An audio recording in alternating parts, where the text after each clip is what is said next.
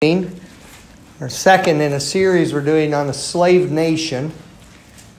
Nothing to do with all the current events, but has to do with how God's people cause themselves to be enslaved.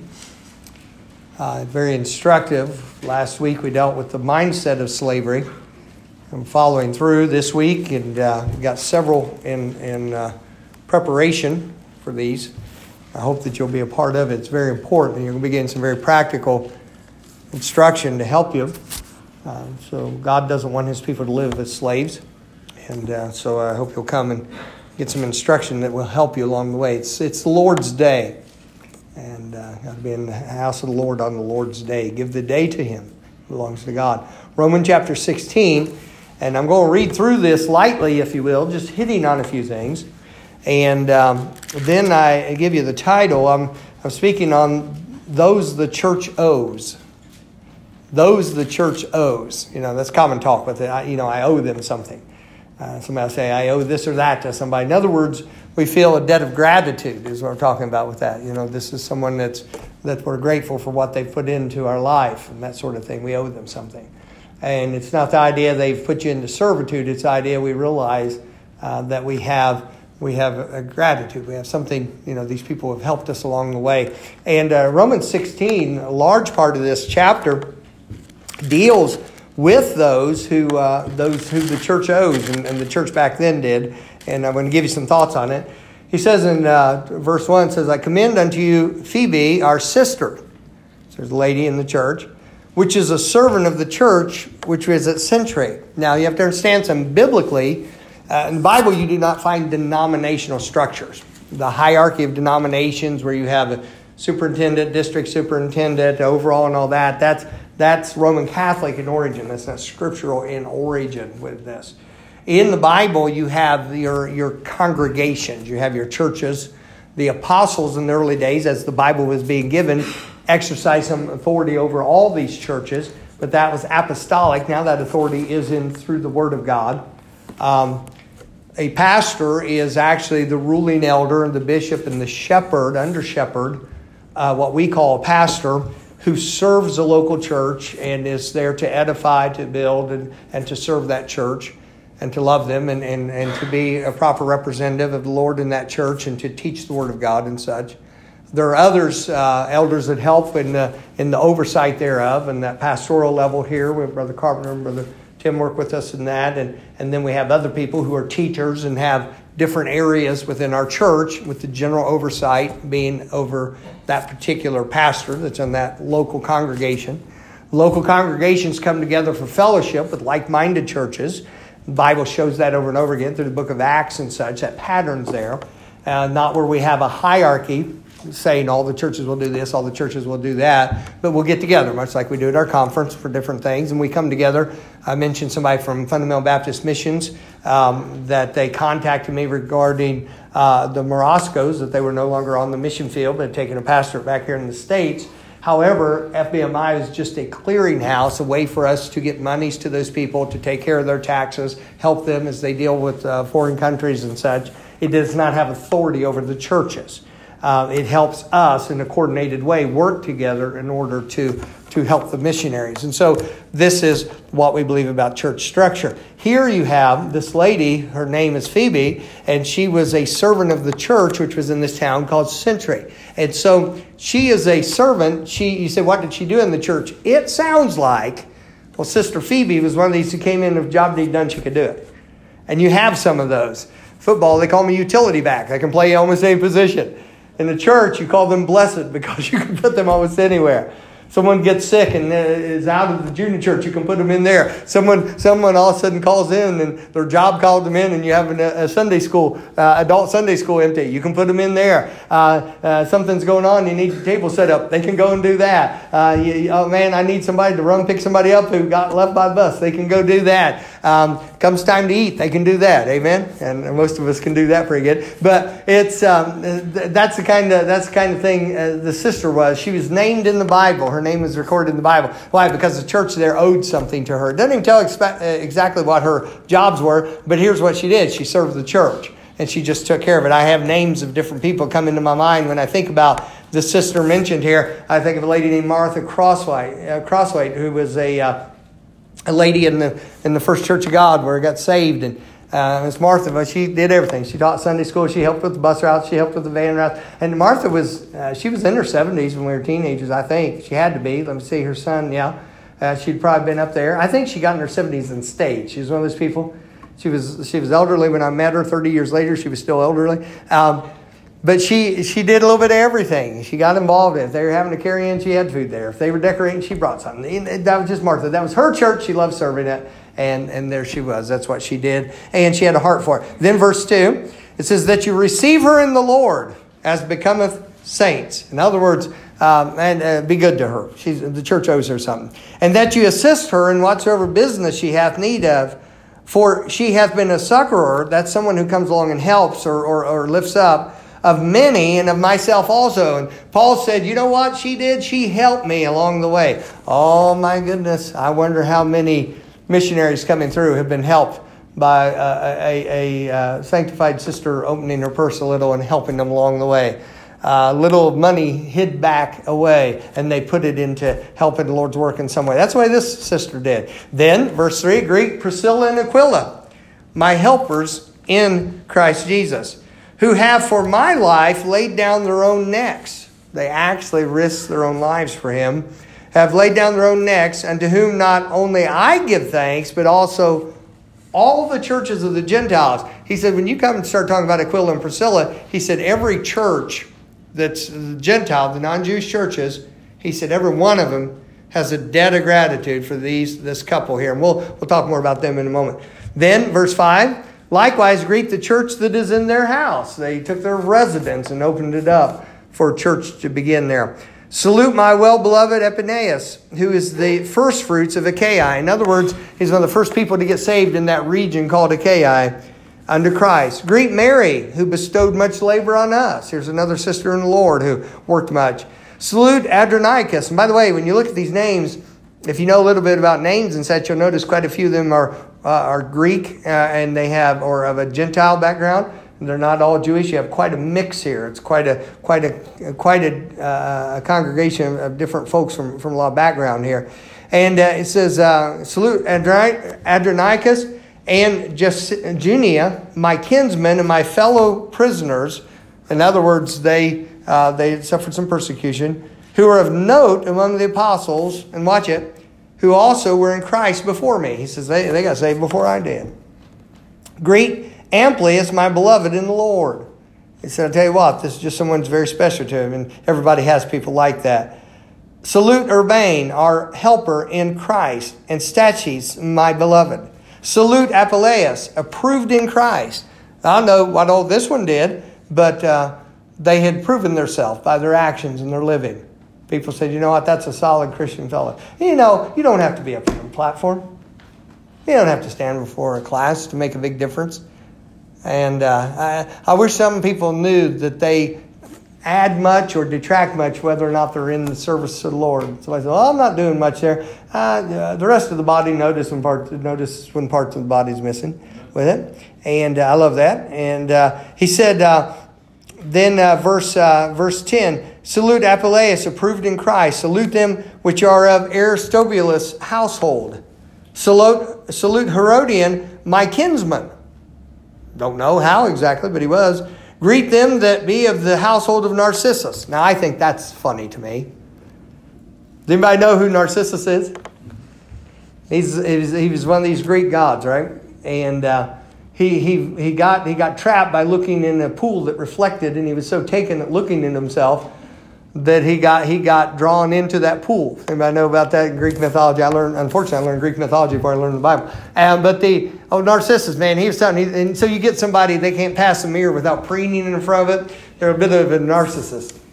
It's actually, there's a psychological term for someone who does have a serious problem, and they're called a narcissist. It's a very bad way. In other words, they'll hurt everybody around them because the world revolves around them, and everything is just centered in on them. And that's a very, very bad tendency. And so I get a kick out of this guy's name being in here. You know, the Lord can even get a hold of Narcissus and make something out of it. And so here he is. And It says, greet them that be of the household of Narcissus, and which are in the Lord. That makes all the difference, doesn't it? Salute Trophiena and Tryphosa. I like those two together. Do you know in the Old Testament there are brothers named Buzz and Uz? I like those two.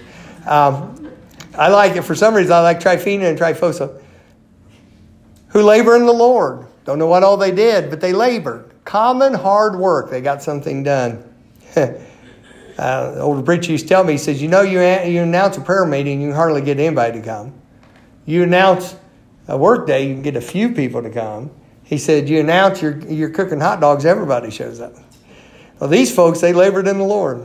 Verse 13, salute Rufus, chosen in the Lord, and his mother and mine. Sounds to me like they were kinfolk to me. Salute Asyncritus, Phlegon, Hermas, Perobius, a lot of these Greek names, Hermes, and the brethren which are with them. Well, here you got another whole group. Say, what did all these people do? That's just the thing about it. We don't know, do they? But they are remembered, and the Lord saw fit to make sure they were remembered in the Bible, that there's a bunch of people. Many of these you can't find anywhere else in the Scripture except here. Some of them you can, but most of them you can't. You don't find any detail about what they did.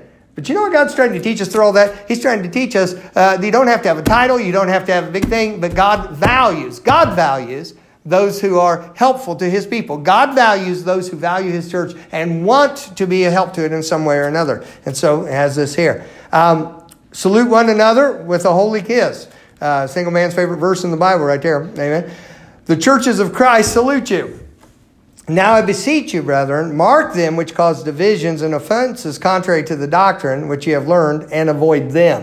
In other words, you got a whole list of people who've done good and helped churches, and then you got some people who are working on the other end of things, and he says the best thing to do is just avoid them and do what's right. But I want to draw your attention to the folks over here, and like I said this morning, I want to talk about those the church owes. You know, I go through every now and then and remember. Do you know last night when we had the Christmas party, there were some tables we used. I'm not sure which ones. I think I know which ones because they're the oldest. Our tables are all made by Lifetime tables, but they've changed in their lifetime. They're just slightly different height and different generations than when we bought them. But there are some tables that we use today that we use in our conference and such that were purchased by people who've been gone from this church for over 20 years. You wouldn't know it by looking at it, but the chairs in this auditorium have been bought in 3 different stages.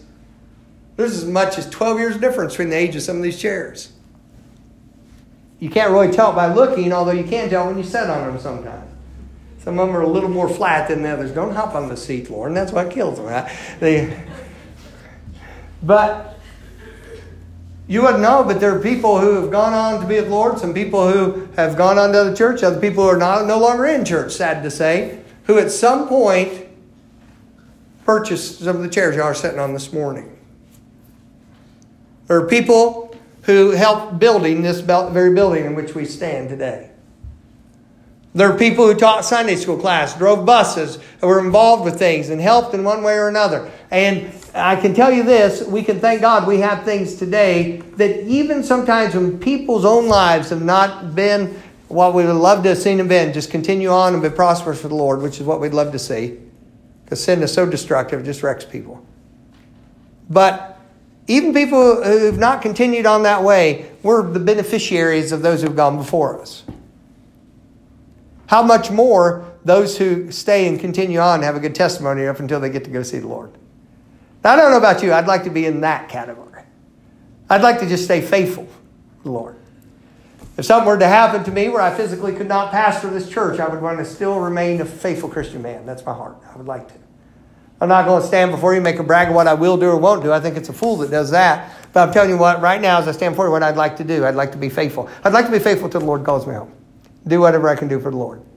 I think many of you would too. And I'm going to tell you something. The church owes some people. It owes people who had never had the limelight, never had the title. They weren't the person getting all the accolades and that sort of thing. But what they did was they remained faithful for the Lord, and that is very, very important.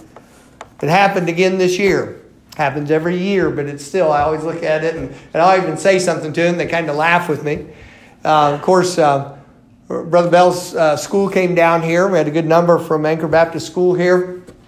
And they stayed at the conference and they ate dinner. I appreciate you all letting them get in line first so they can eat. They used to try to stop at McDonald's or something on the way back. And I told them, I said, man, our people are cooking. Mrs. France always says, we'd like to feed them and we're ready for them. So just have them stay and eat. And they're going out the door. I always go out there and get on the bus with them, thank them for coming and such. It's just something I do. And I was out there, and they're going out the door, and I'm saying something to the kids. And they're going by. The teachers are going by. The students are all going by. Thank you for that meal, Brother Manny. Thank you for that meal. Every one of them going by and thank me for the meal. Little kids going, thank you so much for that meal. And they left notes. Thank you for that. How many know I didn't do a cotton picking thing to make that meal happen? Other than pray and sweat and hope the money got there. But as far as I wasn't back here. How many know I'm pretty well expelled from the kitchen when it comes to, amen. My wife, my first hand up was my wife, amen. So she knows about this. So I didn't do that. I wonder, Miss Jody, you've worked the kitchen a lot of years. I'm not trying to point you out above others, but I know you've worked there a lot of years. And you're in early on Tuesday. Have you ever had one of the school kids come up and thank you for the meal? They usually say thank you. Do they? They catch the kitchen staff too? Well, praise God. They might have good sense after all. Good deal. My concern would be if folks weren't thanked for that type of thing. Weren't thanked. I've known a few preachers that were wherever they go, they tend to draw large crowds, and they had a habit of making sure they went by the nursery to visit the nursery workers, thank them for what they did.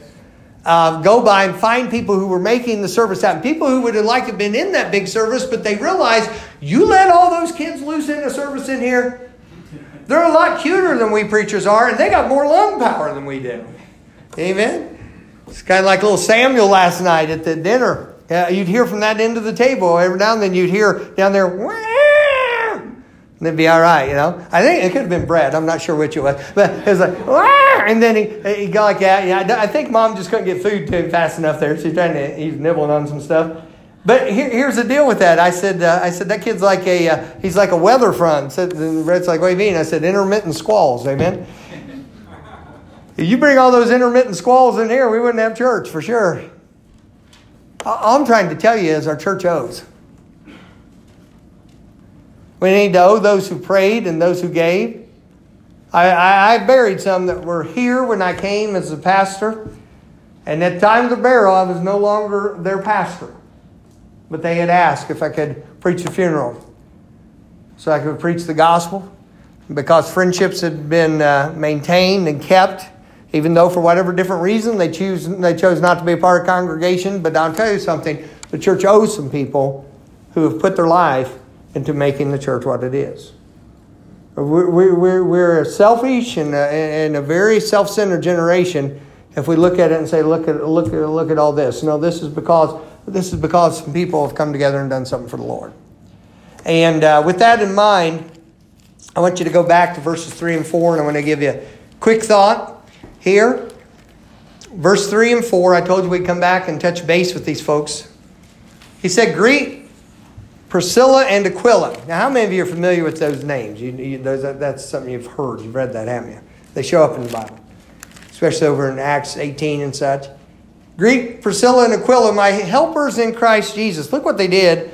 Who have for my life, that's the Apostle Paul, who was the one penning that, who have for my life laid down their own necks. In other words, there were times when they risked their own life for him. Unto whom not only I give thanks, but also all the churches of the Gentiles. Of the helpers and workers in the Lord, I draw an attention to this. I want you to understand something. There's a lot we can learn from their lives that will instruct us on being thankful for those who the church owes. There's some things about Aquila and Priscilla that just show us things that make for good servants and people who can be helpful to the work of the Lord. First of all, we the church owe those who serve God as a team. We owe those who serve God as a team. Begin to think about this remarkable couple who all the churches, Joel said, all the churches of the Gentiles. That's a lot of churches over a lot of countries. They all owed something to these people. And when we start thinking about them, you always see these two in the Bible show up as a couple. Always. You don't find them one or it's always both. Aquila and Priscilla. It almost sounds like a one name because they're always together. Thank God for those who serve as a team. a true team. And they served in the best spirit of verses such as this. Listen to this verse from Ecclesiastes 4. It says, 2 are better than 1 because they have a good reward for their labor. And we see when 2 people come together, in this case a married couple, when they come together for a common purpose of serving God, the 2 together will do more and have better effect than each individually will do. And we learn that through their life. Ecclesiastes 4:9 contains this thought in this prayer. Oh, magnify the Lord with me. And let us, Psalm 24. Oh, magnify the Lord with me and let us exalt His name together. Psalm 24 verse 3. Oh, magnify the Lord with me and let us exalt His name together. In other words, let's come together for the purpose of lifting up God. God wants that. You know, serving God can be family time serving God. It's pretty amazing. There were some people we knew in Bible college, last name McCowlings. And their whole family grew up. They were a family that very much loved working bus ministry. And their family grew up. Their family was their time. They worked throughout together. They worked with the people together. They got to know things. They did things together. It's a great opportunity to serve, to visit, to do these things. And so we can thank people who serve God as a team. Sometimes it's brothers. Sometimes it's siblings, a group of siblings. Sometimes it's a husband and wife. Sometimes a family together. Maybe it's 2 people and they're not even related, but they have a common interest through the church and a common thing they're trying to do to serve the church. And you think of them as a team. They're always involved in getting something done. Thank God for it. Thank God for it. I'm glad for it. Secondly, we the church owe those who have seen some trouble, but don't let that trouble overwhelm them. When I say overwhelm here, I'm not talking about the emotion that can come. The Bible deals a lot with when we feel overwhelmed. But I'm talking about being overwhelmed to the point of being knocked out of the path we're supposed to be on or being stopped in what we're supposed to be doing.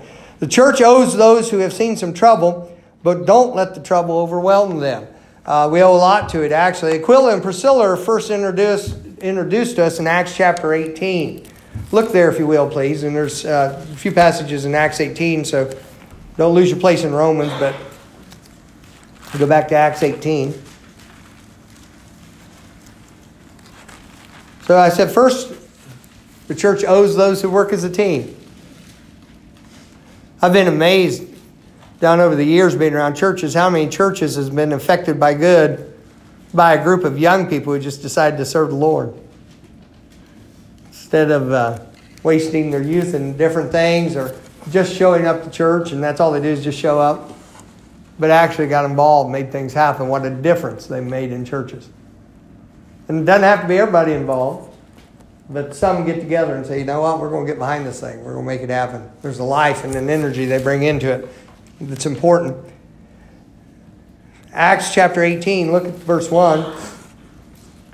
Talking about some people who have faced some opposition but have not let it overwhelm them. It says, after these things, Paul departed from Athens and came to Corinth. Now, listen to me a moment. He has just finished preaching at Mars Hill in Corinth, or in Athens rather. He had spoken to the philosophers there, and some people scoffed. Some people said, well, hear you again. Others believed. Now he comes to a city called Corinth. Of course, you have 1st and 2nd Corinthians are written to the churches which would start there in this town. But they were churches that were coming out of some rough background. Well, Corinth was a worldly place. By the way, I was just reading, I've been enjoying a little book by a fellow by the name of Monroe Parker, a preacher God used greatly and starting in the 30s and working his way up through there. The book's entitled My First 77 Years. It's a well-written book. And he talked about holding evangelistic meetings, and he was in a little town called Beaverville, not beaver like the animal, B-I-E-V-E-R, Beaverville, Kentucky. Who knows? I may have just misspelled it. It's Kentucky, but Beaverville, Kentucky. And he said when he got there, he says it was a strange place. He said there was a strange atmosphere about it. And he went to the pastor and his wife's house to have dinner for the first night of the meeting. And Brother Parker was newly married, had his young wife with him. She didn't go to all the meetings. He traveled. And this were the days of protracted meetings. They'd have revivals last 2, 3, 4 weeks at a time. Sometimes 6 or 7 weeks. And people would come every night to those. And Days before television. Day before people were all scattered in so many ways. But he went in there and he said they were having prayer, and said a couple other people came from the church, and they very seriously said, let's please pray. Let's ask God that Brother Parker won't get killed while he's here. And then they started telling me about this preacher had been shot. And that preacher had been shot. And this evangelist had been shot on the church steps. Seems those old boys up in that holler didn't care for preachers too much. He went in and he said, well, it was certainly concerning. Said the first night he was preaching, it's kind of understated. That's what he writes too. It was concerning, I reckon. First night he was preaching, he said, as he put it, there were some ruffians stood outside and threw bricks and rocks at the church the entire time, and accosted anybody that went outside. I can tell you that. I'll get Brother Jenkins to tell you about this stuff sometime. His dad started churches back in the hollers of Kentucky. That's where Brother Jenkins was raised and knows about some of this stuff. You can get some testimony from Brother Fugit and his dad, and guys coming in with rifles. We'll shoot him, take him out of the service. There's some rough areas. You get down around Hazard and some of these areas. Beaverville here, wherever it is. And anyway, he talked about God getting involved. And he said before they left, that Baptist church had 500 people in it. God broke through and all that kind of stuff. Something, isn't it? Well, I'll tell you what. These folks, they'd been through some time. Corinth was a rough town. I don't know if they tried to kill people, but it was a rough town. It was a worldly place. It'd be the kind of place you go into and you said, we're going to start a church here. People would say, here? Are you serious? Yeah, are you kidding me? These people are so worldly and filthy, and they're, man, do you know how many temples there are to false gods? Do you know that some of these temples involve prostitution and everything else? It's as filthy morally as any city you could go into. But that's where the gospel went, and churches were started. But when he got there, he met some people. He met Aquila and Priscilla. Let's pick it up in verse 2 and see what happened. He comes to Corinth from Athens, and he says, and found a certain Jew named Aquila, born in Pontus, lately come from Italy. So he's born in Pontus. He had lived in Italy with his wife Priscilla. Look why they were in Corinth. Look why Aquila and Priscilla were in Corinth. Because that Claudius had commanded all Jews to depart from Rome, and came unto them. They got kicked out of Rome. All the Jews were expelled out of Rome. Jewish people have always been a persecuted people. And this Roman leader had said none of them are allowed to stay in Rome. They had been kicked out of their home, their business ties and everything. You're a Jew. We don't want you in our society. And they were run out. And because of that, they're in Corinth. And they were originally from Italy. So they've had to move. They've had to face some things. They've suffered persecution because of their beliefs as Jewish people, because of their ethnicity. They had suffered some things. And Paul meets them. And you know what? They had not given up. The church owes something to people who have seen some trouble but haven't let it overwhelm them. Aquila and Priscilla were people who had trouble from the beginning. Their background had been a troubled background. It's pretty amazing stuff. I was listening to an old preacher was talking about the day he got saved, and he was kind of feeling sorry for himself. The day he got saved, because when he got saved, unfortunately his marriage was all busted up and things going on. And he said after the service, people would, said, man, I'm glad you got saved and all this. He said they left and he was walking. He didn't even have a car. He was in a bad situation.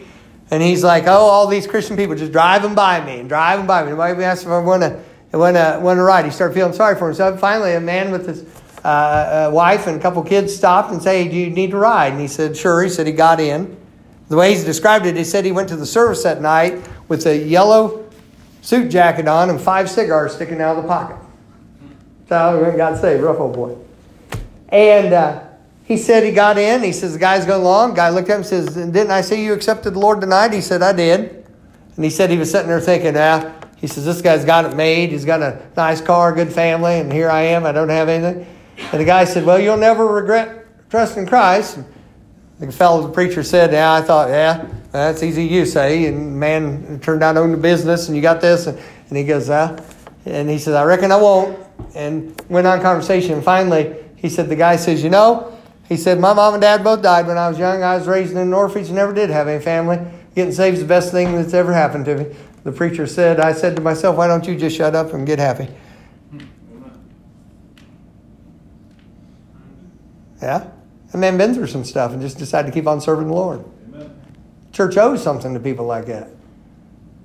The work of Christ doesn't go forward on crybabies. Right. There needs to be some guts about it. Some determination. It's called a battlefield. And it's real. When you decide to sell out for God, you're going to get slapped in the face by the devil and by some well-meaning brethren. You better understand that's part of the journey. And so, we owe a debt of gratitude towards him. Thirdly, we, the church, owe those who use their skills and their business for the Lord. Look back here in Acts 18 again. Talking about Priscilla and Aquila.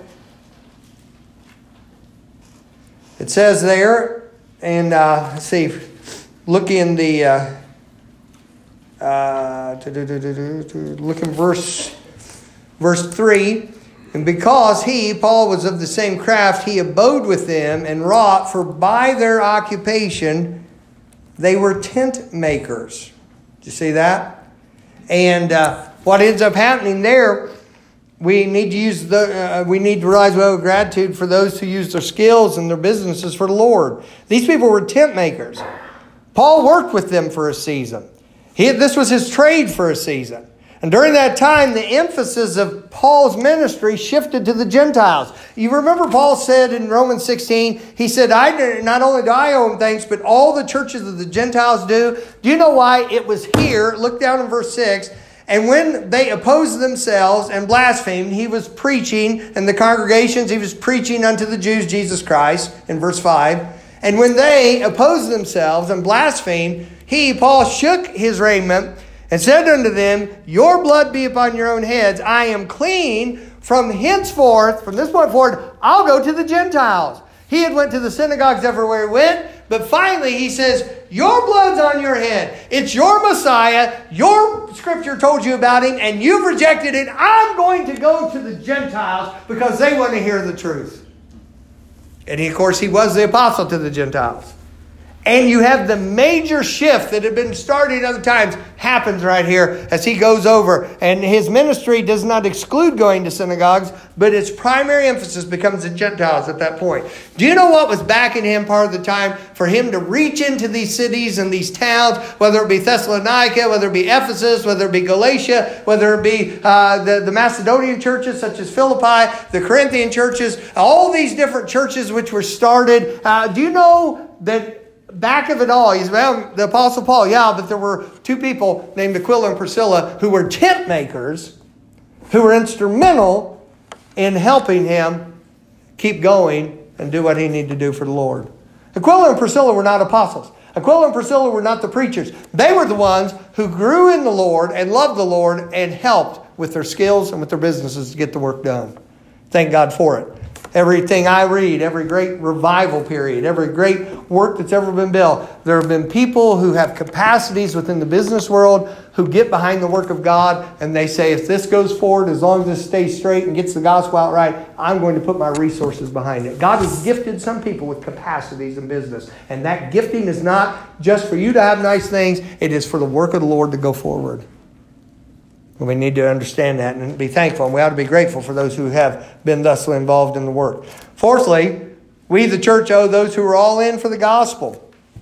Look at this. Look what happens with Aquila and Priscilla. They'd already had enough trouble along the way. But look what happens to him back in Acts 18, which I shouldn't have. Let me put one of these things here. I don't lose it. Hold on. Rearranging my Bible here. Look in Acts chapter 18. And we owe something to people who are all in. They didn't go by halfway measures. Look in verse 18. Acts 18, verse 18. And Paul, after this, tarried there yet a good while. And then took his leave of the brethren and sailed thence unto Syria. And with him, look who goes with him on the strip, Priscilla and Aquila. Having shorn his head in century, for he had a vow. And he came to Ephesus. So they go with Paul to these different places. They get to Ephesus, and he left them. Now watch what happens with this. The them there are Aquila and Priscilla. So Paul gets to Ephesus, and he leaves Aquila and Priscilla at Ephesus because apparently he believes they'll be useful at that place. You got to understand, they're starting churches and going along. He came to Ephesus and left them there, but he himself entered into the synagogue and reasoned with the Jews. And then he went in and preached to the people there. But I want you to understand this. They went and they were all in for the gospel. They didn't just say, oh, we'll help you. They put their lives into it. It said in Romans 16, they'd risk their own necks for him. It says here in Acts 18, they moved location and went to where the need was. We recently had somebody visit with us in our service and has a business, pretty good business, and involves a lot of it in missions. And he himself probably takes 3, 4, 5 missions trips a year to try to go help, gets on the field and helps people. Trying to get churches started. What is this? This is being all in. You don't have to have a business. You don't have to have a great deal of money or something like that. We just need people who are all in where they're at. By the way, someone been slipping something in your ear, running down your church and your preacher? I don't know why I'm saying that, but I'm saying it. Maybe you ought to realize that's dangerous. You question the integrity of those you've had some confidence in over the years because somebody's sliding in little negative remarks. Maybe you ought to be careful what poison where it is. That's for whoever that's for. So I didn't know that was coming, but there it is. We owe those who are all in for the gospel. Why? Because those who have given themselves selflessly have provided for us to have the opportunity to go ahead. You know, I've never suffered real persecution for the gospel or for the cross. I've been cussed a few times. I've been yelled at quite a few times. I've had people, get upset. I've never even had somebody punch me, and I'm not looking for a martyr's crown, so don't fulfill that expectation. I'm service okay. I'm good. I'm good with that status. And I'll probably turn the other cheek, but I cannot guarantee you what my kinfolk will do to you. Okay, but I've not hazarded my life for the gospel. I've not made a choice that owning this Bible, could cost me blood. I'm not. But some have. And I have a Bible this morning because some have done that sort of thing. I have the gospel came to me because some people have done that sort of thing. I owe them something. At the very least, I owe to be respectful and grateful for what I have and not let it go to waste. That just makes sense. They're all in for the gospel. Looking fifthly then, we the church owe those who grow to the point of being able to help others. I love this. Now, I told you to pay special attention to the fact they stayed at Ephesus. Look in verse 24 of chapter 18 again. I'm in Acts 18. And a certain Jew named what, church? Apollos. Got your Bible open there? Verse 24. A certain Jew named what? Apollos. Born at Alexandria. Look at him. He's an eloquent man. What does that mean? He's very good at speaking. He can really keep your attention. Doesn't mean he had to be flowery or such. He was very good with words. He could keep your attention. He knew how to put something out there. And he was mighty in the Scriptures. Most of what they had, at this point, they had the Old Testament, and he knew them. He was good at it, and he was a good speaker. Those are both good things. He came to Ephesus. So you have this fellow Apollos shows up in Ephesus. Now remember, Paul's went on, but there are 2 people left in Ephesus that had been training underneath Paul. In fact, you read earlier, you find out Paul had continued there for 18 months with dealing with these folks. Look what happens. This man was instructed in the way of the Lord. Okay, he was a Jew, and he had learned about Jesus, the Messiah, but only to a certain point. Because, you didn't have the completed, everybody have the New Testament and all that yet. He was instructed in the way of the Lord, being fervent in spirit, so he's really excited about what he did. He spake and taught diligently. So he took as far as he understood and taught that. I love that about it. Knowing only the baptism of John. That's as far as his knowledge went. So he would take people that far. That's all he knew. He'd apparently been baptized with John's baptism, which was the baptism of repentance. And then he preached what he knew, but he was only so far along. But man, he was going at it. He was using what he knew. God always likes that. Look in verse 26. And he began to speak boldly in the synagogue, whom when Aquila and Priscilla had heard, so they hear this fellow speaking. Somebody says, you got to hear this guy. And they go and hear him. And he's preaching along. Point one, John came preaching in the wilderness, saying, repent, for the Messiah's at hand. He stopped. Well, what's point two? I don't know point two. I know point one. But I know point one, so he preached that, right? When they heard him, they took him unto them. Look at this word. And expounded unto him. That's to put in order and to lay the thing out. Expound means to bring out and make clear. And expounded unto him the way of God more perfectly. Who are these people who are taking this preacher mighty in word and who's already being used with what he knows? Who are these people that take him and say, man, are you going to be excited about finding out what the rest of this is? Let us tell you about the one John was pointing towards. Let us tell you about what's happened. You know who they were? They were tent makers. Jewish tent makers who had been run out of Rome because of a ruler's prejudice, who had met a fellow by the name of Paul, who had learned from him, and who had traveled with him, who had uprooted again and went to Ephesus. And I'm sure they would have liked to keep traveling with Paul, but Paul says, they need you here. And lo and behold, while they're there, this fella comes along named Apollos, and these two people, Aquila and Priscilla, working as a team, again, expounded unto him the way of God more perfectly. Look at verse 27. And when he was disposed to pass into Achaia, the brethren wrote, exhorting the apostles to receive him, who, when he was come, watch them, helped them much, which had believed through grace. For he mightily convinced the Jews, and that publicly, showing by the Scriptures that Jesus was Christ. So Apollos goes out, and there are revivals, and there's a great number of people reached. He said, man, that's something else. And you know, part of the Corinthian church, he goes back and affects the Corinthian church. A part of the carnality of the Corinthian church was this. One would say, I'm of Paul, and another one, I'm of Apollos. You know, they ended up factionalizing over it, which neither Paul nor Apollos wanted them to do, but it's people's nature. And sometimes people can't see beyond the vessel that God's using to the God that's using the vessel, which people need to see that.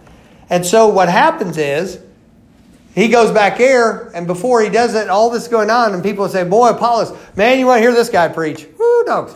I tell you, he makes it clear, and he convincing. I mean, he opens up that Old Testament, and you know what's going on, but he's good to hear. There's nobody saying, boy, what about those tent makers? What about old Aquila and Priscilla? You don't find them holding big revivals, but you know what they did? They helped somebody grow in the Lord. And then they were helping the church. The church owes a debt of gratitude to those who grow to the point of being able to help others grow. You don't stop. You don't view your salvation as some kind of fire insurance, but you keep growing in the Lord to a point where you can be a help and a blessing to others and help them grow for the Lord and go forward. A lot of different things I could give you with it. But lastly, let me say, we the church owe those who are close even when distant.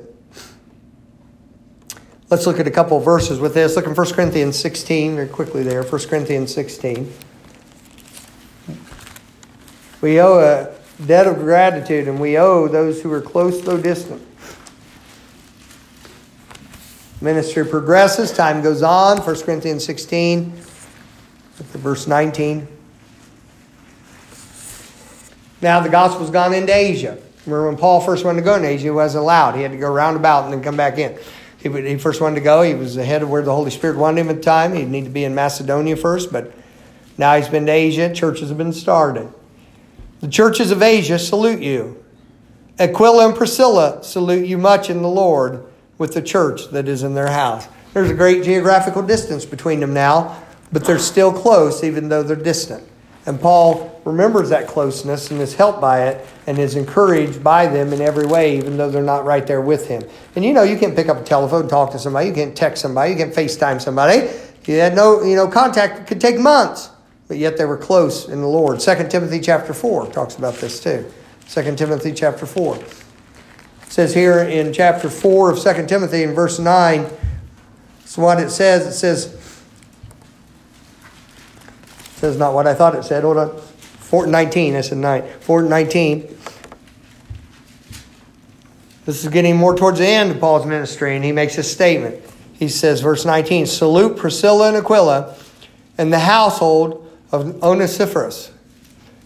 That Onesiphorus ends up being, I'm not going to turn it to you, but in 2 Timothy 1, it says that Onesiphorus had bestowed much labor on Paul and had been a help, encouragement to him in the ministry. So he had helped with Paul's ministry to keep going. And here, even though they're later in, many years later, towards the end of Paul's ministry, before he'd be martyred for Christ, here he is saying, greet Aquila and Priscilla. No matter where he went, he had in his heart these people who had been so precious to him at the beginning of the ministry and had helped him in so many ways. They were always close, even though they were distant. We see it. We know it. We get to be a part of it. There are people that we see, and thank God for it. You don't understand it. I tell you this. Our guest preachers that come here on a regular basis, they'll come in and just remember, see if I can get through the next thing I want to tell you, but they'll come in and they'll say to him, hey, so-and-so, hey, that one couple sits over there, hey, that one, and they may not remember the name because they may go to a lot of churches. Is that one that's there? Boy, is that one there? Brother Cox was remembering. Hey, I remember first time I was there. He said that me and Brother Jerry went soul winning together. I remember that. Is that brother still in your church? Oh, yeah. He's doing fine. Crazy as ever. Yeah. Boy, you remember so-and-so? See, you don't think that. These people travel. You know what it is? Those are bright spots. Don't you know those are people? They get tired. They get disappointed like you do. They get as fed up with church nonsense as you do. But they've just decided to go on for the Lord. It sure would be a big gaping hole if they were missing. And you think, well, God just strengthens them. He strengthens them through his people. And you be a part of that. Talked to Mrs. Evans yesterday. Called her, tried to stay in touch. I wanted to talk to Doc. In fact, I looked up Hawkeye football to find out what their schedule had been. He loves Iowa football. He'll remember that from time to time.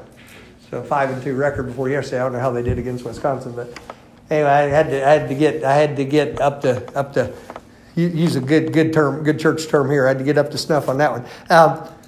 See what was going on. But he was taking a nap. I didn't get to talk to him. Mrs. Evans was good. We got to talk.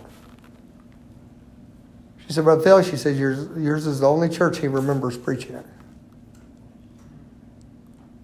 She said he talks about it. She said he got his suitcase, was trying to head for Ohio.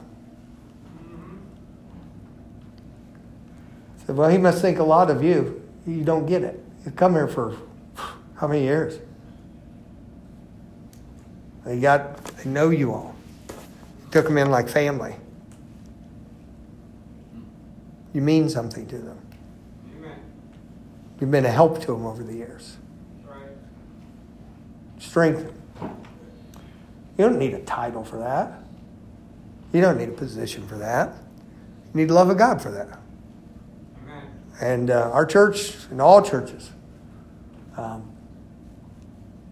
there's a lot of good that can be done. And there's some people the church owes. And you know who it is? It's everyday people. Normal people serving a great God. And I don't know about you. I like being a part of that. Got a lot of other stuff there, but we're done. Let's pray. Father, thank you for your people. And thank you for the truth and your mercy. Help us to be a part of helping others keep on keeping on. And may we be useful to your church. It's certainly valuable to you. It's your bride. You love it. And we're part of it. And we want to help. Help us to do that, please. Amen. Stand together, please. We have a song invitation. You need something to bring forward the Lord this morning. And you attend these services, but are you part of his church? Do you know Christ as your Savior? That's how you get in. You're baptized by one Spirit into one body. about you? Are you committed? God will bless that. You'll get tired sometimes. You'll get a little, you can get a little confused sometimes. God will bless if you stay steady.